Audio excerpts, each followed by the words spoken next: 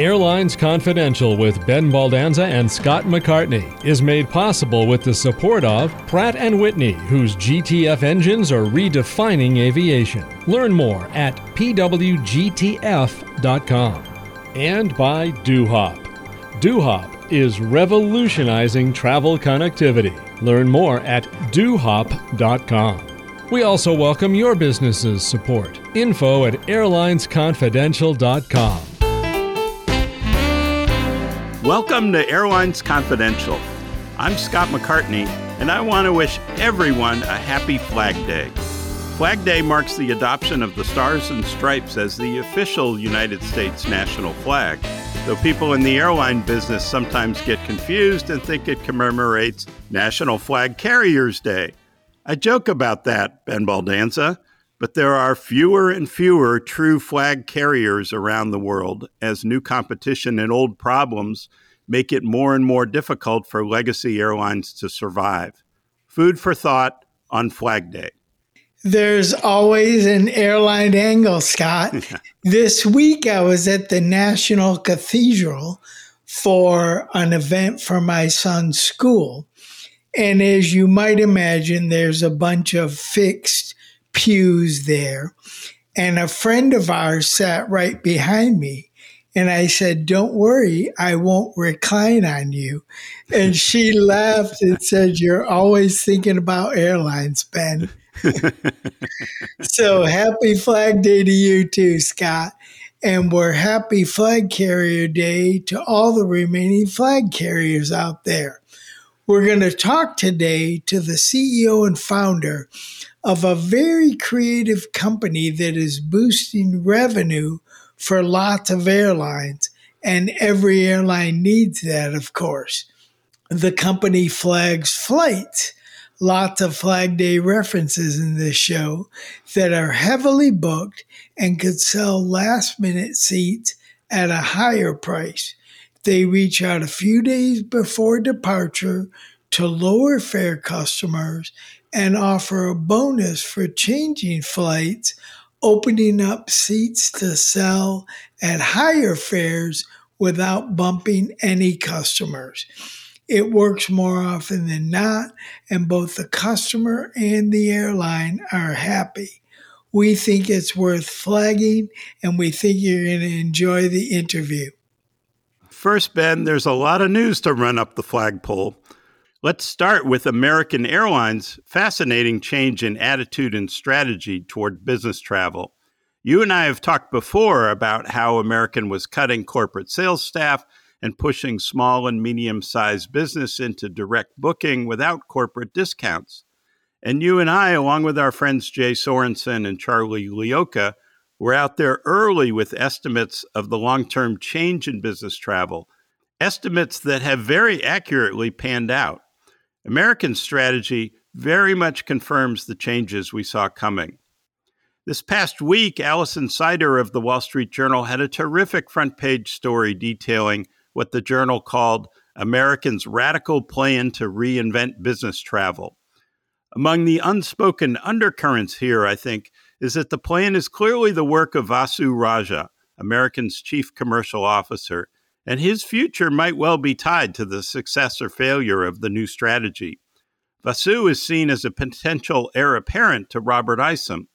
It's early to be talking about Isom's successor, since he only became CEO about 15 months ago.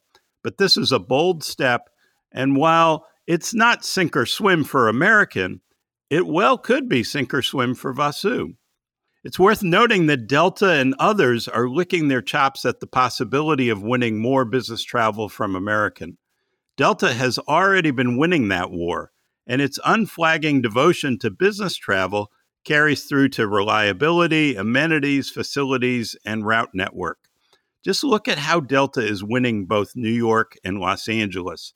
And American was already struggling to hang on to corporate clients in those two biggest U.S. markets. The Delta flag is flying high there after major construction projects on both coasts. What do you think, Ben? Is American smart to reduce sales expenses and stop discounting business travel tickets it would probably sell anyway at full price? Or is its flag flying at half staff? I'm going to bet on Vasu for this one, Scott. I think it's smart, but not as a wholesale strategy. The reality of the business today, Scott, as you know, is that the market is divided up. If you live and work in Dallas and fly to and from Dallas for all your business, it doesn't matter how good Delta is. They're not going to be able to service you the way American can. And the same in reverse if you're in Atlanta. So for the cities like that, I think Vasu's strategy makes sense. And I think it's something that Delta and United are likely to copy, but probably without as much fanfare as American did, because you really don't have to. I'll remind you of something when I worked for Continental Airlines long time ago in the mid 90s. We were obviously had a hub in Houston that is now United's hub. And at the time, Enron, before they were disgraced, was a big company in Houston and flew a lot. And if Enron were to have created an airline, they would have created Continental because we flew everywhere Enron needed to go. And over a 10-year period, there were years that we had a corporate deal with Enron and years that we didn't. And the interesting thing, Scott, is in the years we did not have a deal, our revenue from Enron was 10% higher than the years when we did have a deal. So it proves Vasu's point that in Dallas and Charlotte and probably Miami, American doesn't need the same approach to corporate sales as they've always had. But that doesn't mean that they can't do that in Kansas City or Raleigh or Greensboro or St. Louis or places that can connect through any hub. So I think if Americans really smart, which I think they are, they're going to follow this strategy in their hubs where they're likely to win the revenue because of their schedule dominance, but be just as proactive and just as relationship based in the places where they really have to compete with United and Delta for the business traveler. So I think it's a smart strategy American is doing, but if they try to do it everywhere, I think Delta and United will pick their pockets in the middle-sized cities that no one serves with any kind of dominance. And what about New York and LA and Chicago, the three biggest cities? American seems really vulnerable in those cities. And in Los Angeles, Delta's got its facilities in order. American's still working through that. But Delta's really taking market share there and creating a hub at LaGuardia and renovating the facility there has really allowed Delta to become New York's airline with the JFK presence as well, at least for big businesses. In Chicago, American may be losing ground to United. So it seems to me you're vulnerable if you become weak in the three biggest markets of the country. I totally agree. If you notice when I said where American could do this, I didn't mention LA, Chicago, or New York, because American is weaker in all three cities. They have always been smaller than United in Chicago, and they've always had a challenge in Chicago, and neither airline can get big enough in Chicago to push out the other. So that's going to be a super competitive market for business travelers. And you can't forget Southwest at Midway. because for a lot of short haul flights from Chicago, Southwest is a great business option also. In New York, American clearly saw the alliance with JetBlue as a way to try to recapture what they had lost in New York. A judge has now said you can't do that anymore. So we're going to have to see what the reaction from American in New York really is as we go forward. And in LA, I think the horse has left the barn, if you remember that phrase. Yeah. I think or maybe we should say the flag has been taken down off the pole. Yeah, that's probably right for this week. That's right. But I think it's too late for American in LA. I think Delta has played the winning hand there for business travelers domestically and maybe some internationally out of LA. You know, Scott, the other business travel news last week was Scott Kirby declaring a business travel recession. He said businesses are in recession mode even as consumers are spending heavily on travel. He basically agreed with Vasu and American that the era of road warrior is over, at least for now. Business travelers just aren't taking as many trips, period. Remember, there have been a lot of layoffs in the tech world and certainly pressure on regional banks.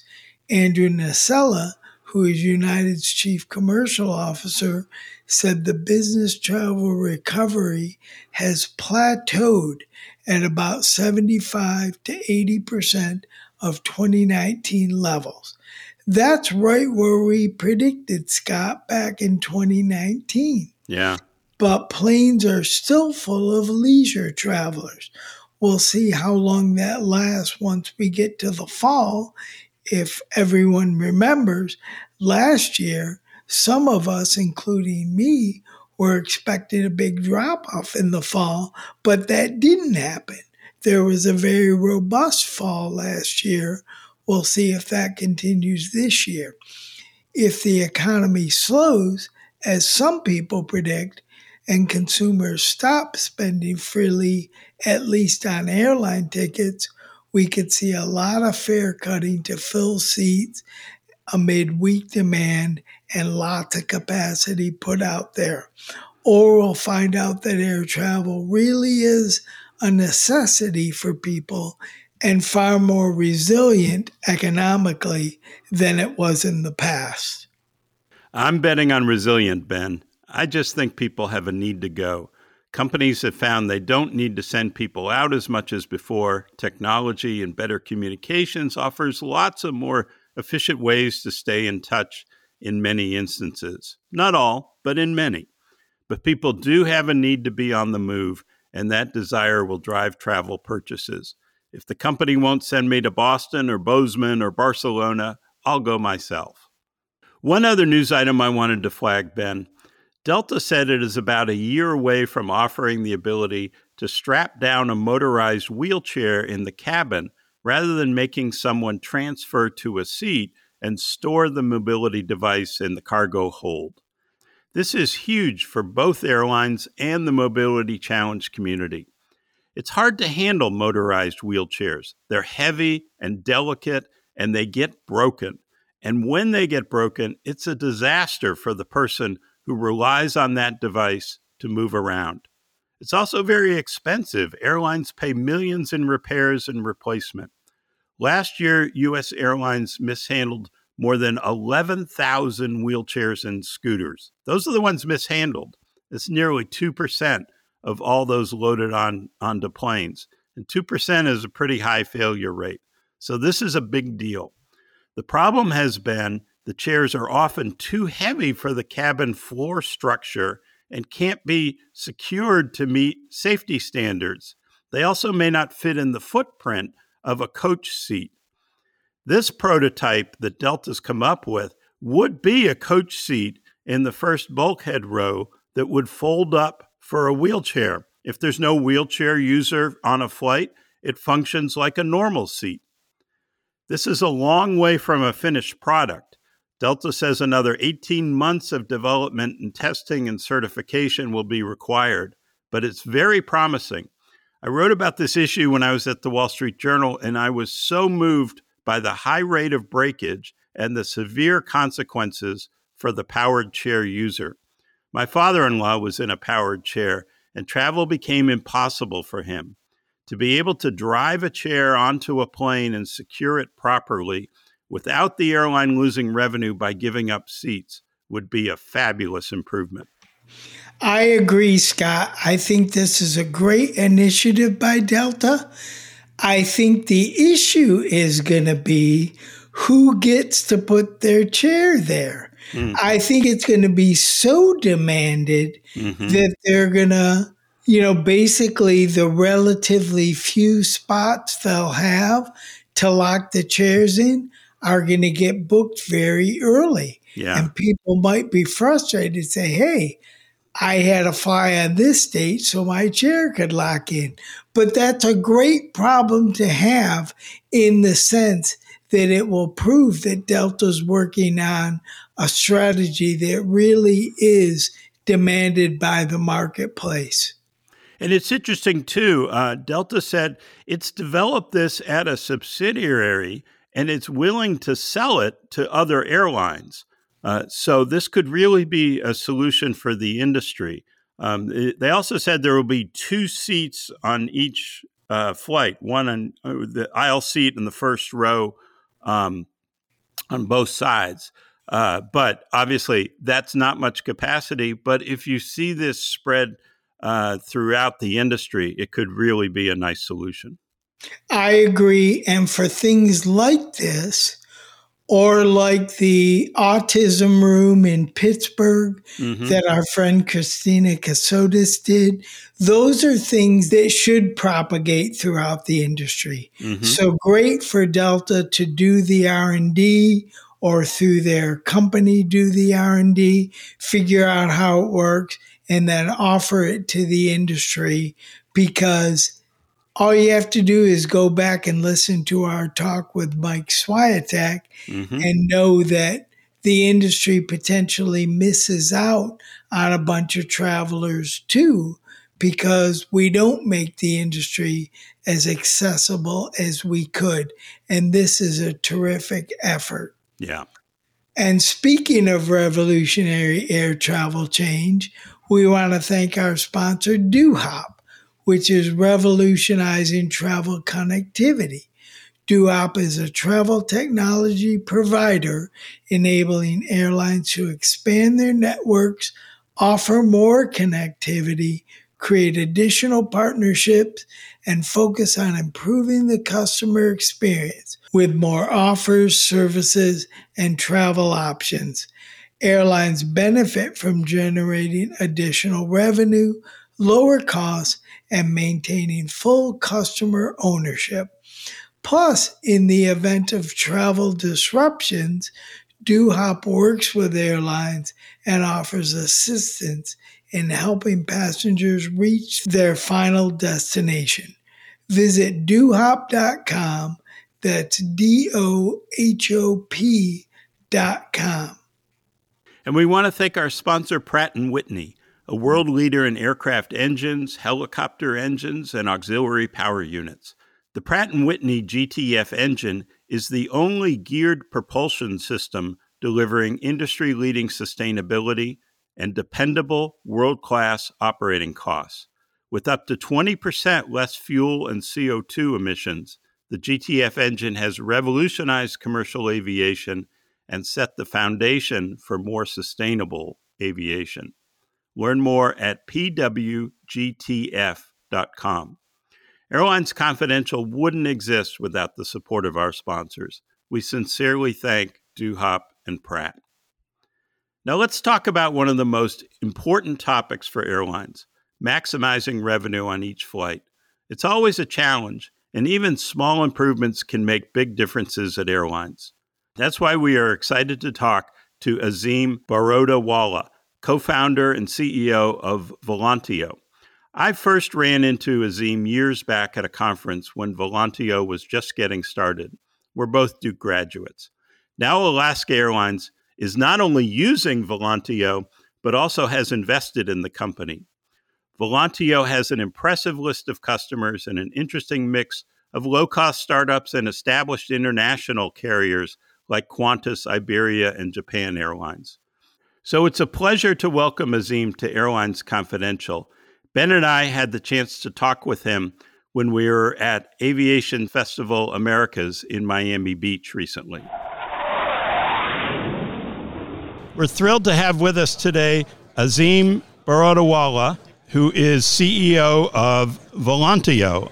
Volantio is I think, a fascinating company doing interesting things, and so I'm excited to hear more about it. Azim is a veteran of Boston Consulting Group, travel and hospitality. He worked for a time with Jetstar in Melbourne and then tech startups in Silicon Valley, and is having good success with Volantio. So we're going to learn more. Tell us, Azim, first of all, welcome, and tell us what Volantio is and how it works. Thanks so much, Scott. It's great to be here. You know, airlines have this challenge where they have a certain number of flights that are consistently peak. What I mean by peak is that, if they could just get a little bit more capacity on those peak flights, they could sell them at a very high yield. And this is just the nature of the aviation industry. And they also have off-peak flights that have space available. So what Volantio has been able to do is to find a way to incentivize guests on peak flights far in advance of departure to essentially trade back their seat on that high-value flight and move to the lower-value flight for a benefit. And the really exciting thing here is that everybody wins because the airline is able to reacquire a very valuable seat and resell it. Imagine they can reacquire a seat and sell it for $500. They move them to a flight that was going to fly empty anyway, and they give the passenger a $100 benefit to do so. So now the airline's made $400 and the passengers made $100. And really all that's happened is that we're monetizing customers' flexibility. And what Volantio does is we facilitate all of this behind the scenes. We detect the price anomalies and the arbitrage opportunities. We process the moves of the passengers, and we ultimately issue the compensation. So really, the passenger wins, the airline wins, and ultimately the airline gets to fly more passengers and better utilize its network. Well, that sounds absolutely fascinating and sounds like you've found a solution to some of the problems with revenue management who can only forecast so well.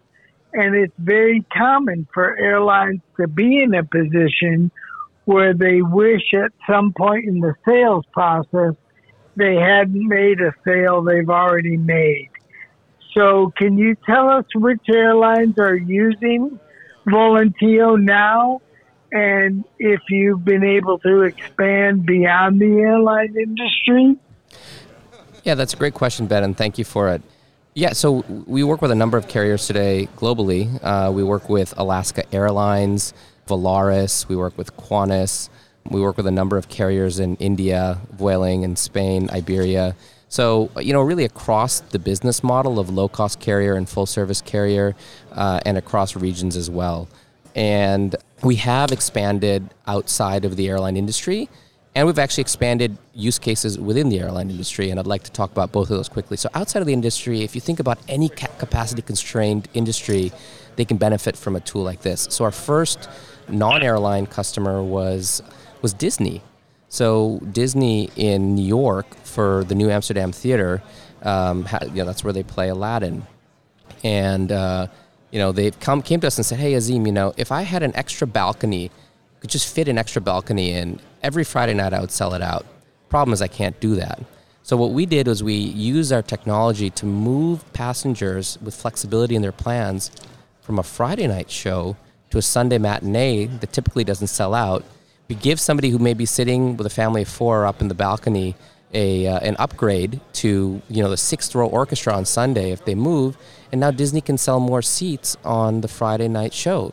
So essentially what they're doing is they're expanding the available capacity for sale, just like an airline would, at their highest peak, most expensive day, so they generate more yield, and they're filling their off peaks, so they're just better utilizing their assets. So that's one use case in the non-airline industry. The other amazing use case for airlines, and Alaska's doing this, Avianca's doing this, a number of other carriers that we work with, is using our platform, our ability to move passengers to enable more overbooking and better management of overbooking. Because if you can move people, you can start using that to better solicit volunteers and actually push overbooking levels higher. And it's unfortunate that many airlines today don't overbook, in my mind, because it's not a matter of them being worried about overbooking, it's about how you manage overbooking. And actually you can generate a lot of incremental profit by overbooking if you just manage it in the right way. That's really interesting because we're in Miami at the Aviation Americas Festival, and I'm flying home tonight and already got an offer from American to change flights with sort of an eye-popping. It said minimum $600, and you could put in for $900 or $1,100. And the problem with that offer was there's no guarantee of what flight I would end up on. Would it be the same day? Would it be the next day? Whatever. So it's not a really attractive offer because of all that uncertainty. What you're doing is offering, hey, take this flight instead, so I know exactly what the deal is. It's really interesting. How does Volantio get paid? Is it a percentage of the additional revenue that an airline gets, or how does it work? Yeah, so as I mentioned, we have two core use cases: moving passengers for revenue reasons, which typically happens 7 days before a departure or earlier. And the reason you're moving those passengers is because you want to resell the seat. We also have this other product that deals with better managing overbooking by better soliciting volunteers. So for the first product, the revenue product, the way it typically would work is that we get paid a small fixed rate to manage the system, and then it's essentially success-based. So it's a percentage of the profit that the airline makes off of using the platform. Keep in mind, we track the profit for that product down to the passenger level. So we know if every single move was profitable. For the overbooking product, it's pretty much a flat fee per month that the airline pays us to manage the system. That makes some sense to me, and I can see why airlines would be interested in you. But it's not just airlines that are interested, it's investors too. And you have an interesting collection, including JetBlue Ventures, Amadeus, and IAG, the parent of British Airways, Iberia, and Qantas. Did all these investors come in after the pandemic when things were looking better, or did they stick with you through the pandemic? I imagine the pandemic was really tough because not only no flights with high demand, but no flights in some cases and thus no revenue. Yeah, the pandemic was tough. So, Amadeus, IAG, Qantas, and JetBlue Ventures all came in prior to the pandemic, so they invested at the end of 2017. But Alaska Airlines came in after the pandemic, interestingly enough. And the reason that Alaska Airlines came in after the pandemic was because they used our product for 4 years and they really saw the value in the product. And based on all of the value that they had seen, which was in excess of $20 million on an annualized basis, they decided to invest. And that value's only gone up since then. So they said, hey, this is an exciting product and we want to have a part of it. So it's fun to have a lot of different airlines. Some of them in some areas are competitors, but that's okay, and they've been providing a huge amount of value to us as investors. So who are your competitors in this space? Are there others doing the same thing or similar things? There's a number of companies that have, like startups that have worked on this similar idea, but I would say the biggest competitors that we find are typically the airlines themselves who want to try to do an internal build of this. There are some airlines who do successfully try to build this themselves, but what we find generally is that airlines have a lot of other priorities internally, and that at the end of the day, they typically make the decision that they're limited technology resources are better placed working on other things as opposed to trying to build technology that's already been built and refined by companies like ours. The other main advantage is that, we have already processed probably between 15 and 20 million passenger moves, and every time we move a passenger, we learn something.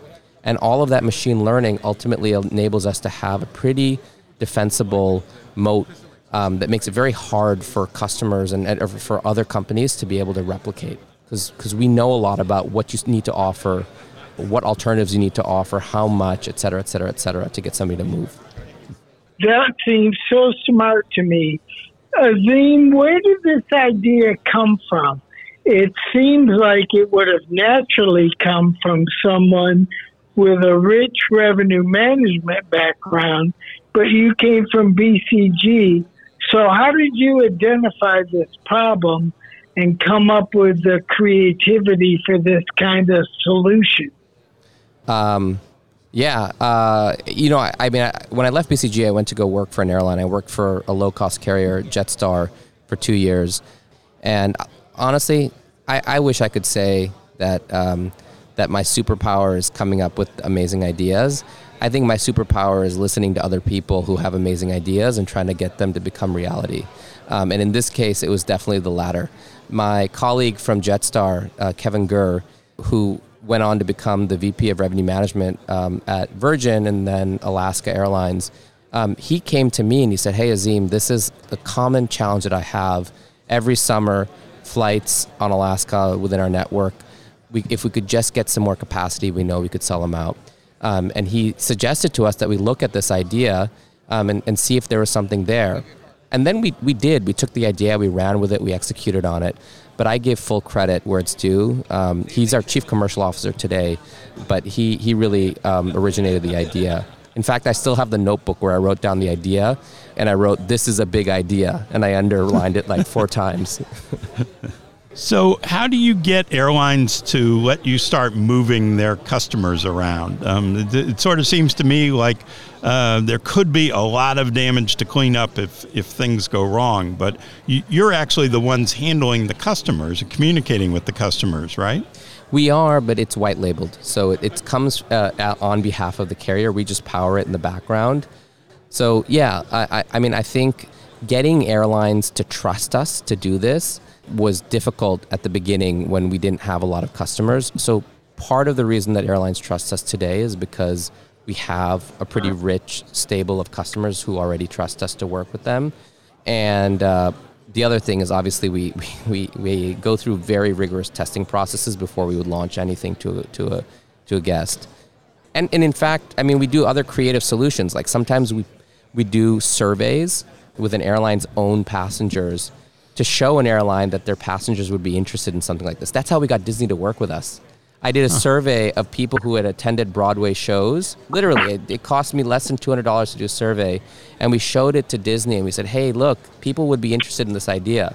And then that got them thinking and we started working together with them. You just have to be creative when you're a startup. Yeah, absolutely. Well, Azim, we're in a period with high load factors and very strong demand, and yet somewhat constrained capacity.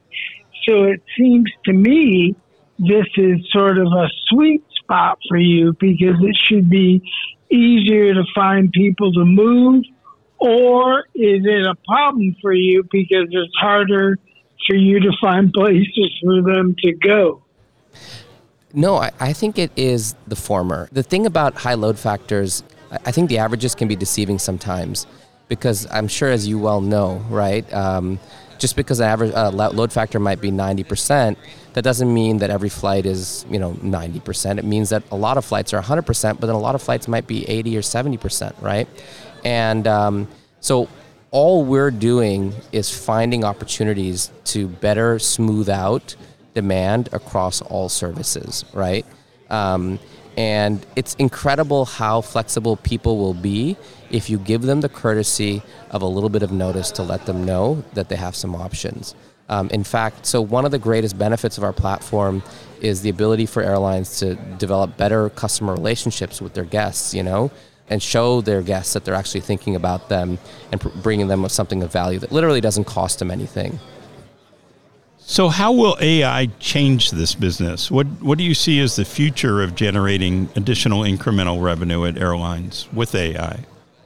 I mean, that's an interesting topic. I mean, I think that how we're using AI and I would say more broadly machine learning is to ensure that our offers are getting smarter and smarter with the guests, right?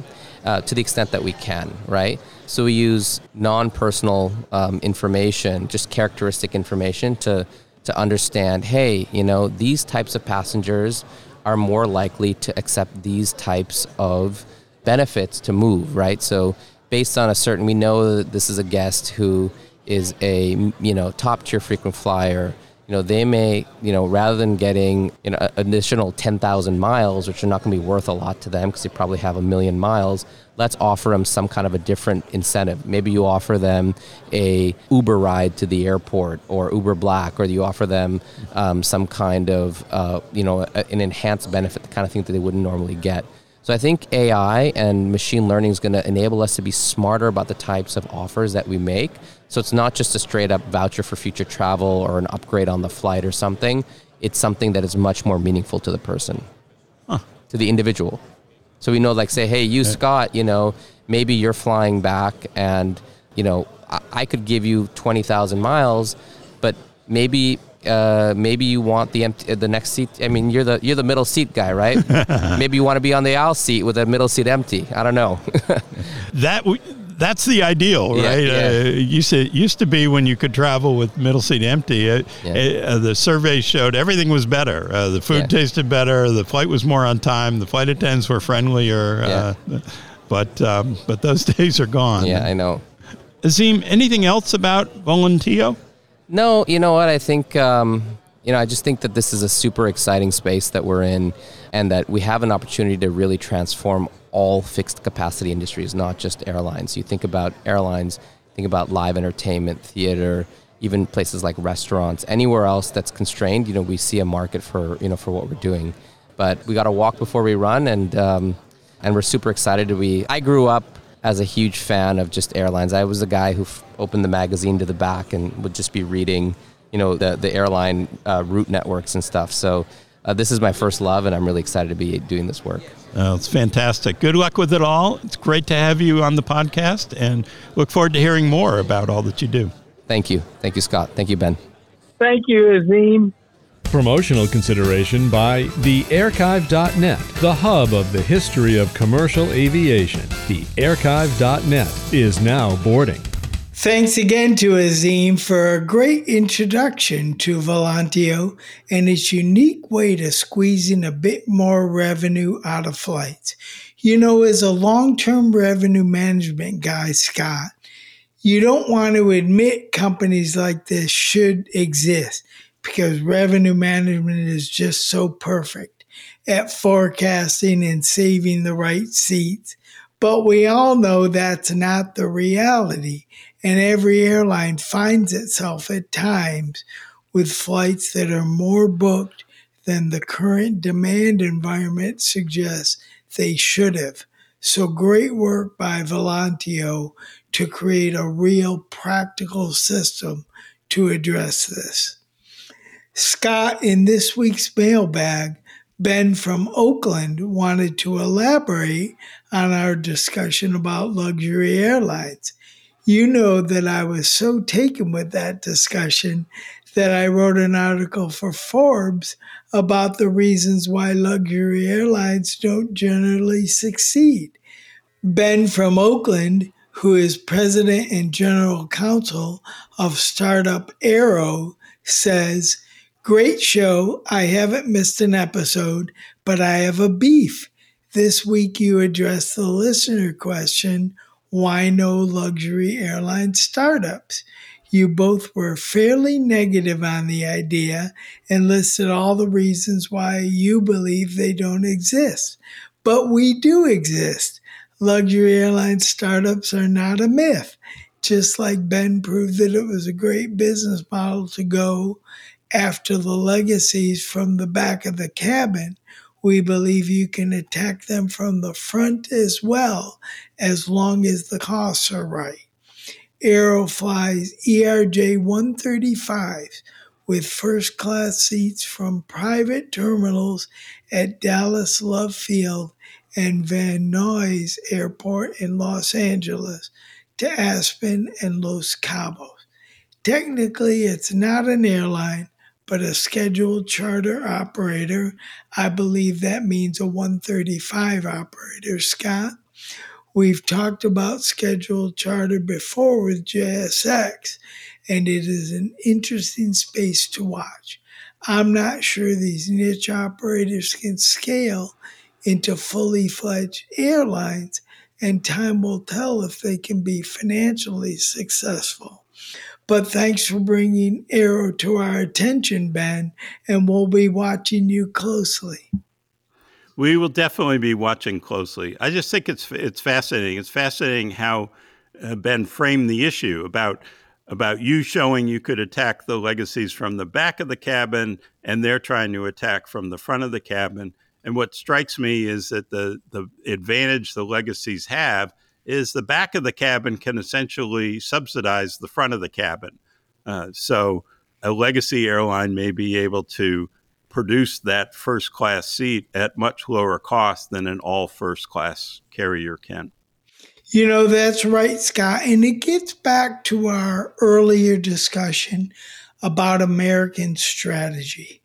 It very well may be that Aero succeeds flying from the airports it's flying to the big destinations it's going to. But the reality is that product is more than what is just on the airplane itself. I don't doubt that the experience on Aero is terrific in the airport environment and once you're on board in their nice, comfy seats. But they don't have the scope advantage that a big airline has. They don't have the frequent flyer base. They don't have the corporate deals. And all those things weigh in to what is the best airline for me as a business traveler to fly. Right, exactly. And I think you're right about the cities. I have friends in Dallas who are complaining about the fares between Dallas and Aspen this summer, $1,500 for a coach ticket. So I think anybody could be making money flying between Dallas and Aspen this summer. But we'll watch it closely and we'll see. And we have a couple questions from Joe in California. First, why does the 737-700 make up most of the Southwest fleet? And second, why did the A319 make up most of the Spirit and Frontier fleet at one time? Ben, tell us why. Well, there are two different answers to this. Southwest flies the 737-700 because it's such a great airplane for what they do. It's an airplane that gets up and down a lot in a day easily. It's sized right, and they buy them in enough volume that they got great pricing from Boeing. And by flying such a big fleet of that one plane, it helps Southwest keep their costs low with singular pilot training, singular parts for their mechanics, and mechanic training. And it's just a really smart way for that airline to execute its business model and a plane that makes sense for them. So it doesn't surprise me. The MAX, which Southwest is bringing in, I'm sure is causing some complication at Southwest because it really is a different airplane, even though it says it's a 737. About the 319, that's a completely different issue. At the time, Spirit and Frontier were starting to sort of propagate their business models, Airbus was in a position that it had sold the more efficient A320 to other airlines, and it wasn't willing to sell to Spirit and Frontier the A320 for the price that it had sold it to more established airlines. But they made really powerful offers on the 319. So both airlines bought the 319 because they could get it cheaper. And before the advent of the Neo, I know that sounds like it's a long time ago, but we all know that wasn't that long ago. Before the advent of the Neo, the A319 could fly flights that the A320 with its original engines couldn't make. For example, Spirit couldn't fly from Fort Lauderdale to Los Angeles with a CO A320, or from Fort Lauderdale to Lima, Peru. But the A319 could do those because it basically had the same engine, but with the smaller fuselage was lower weight. So it made sense for those airlines at the time they were taking the 319, both for schedule growth and price.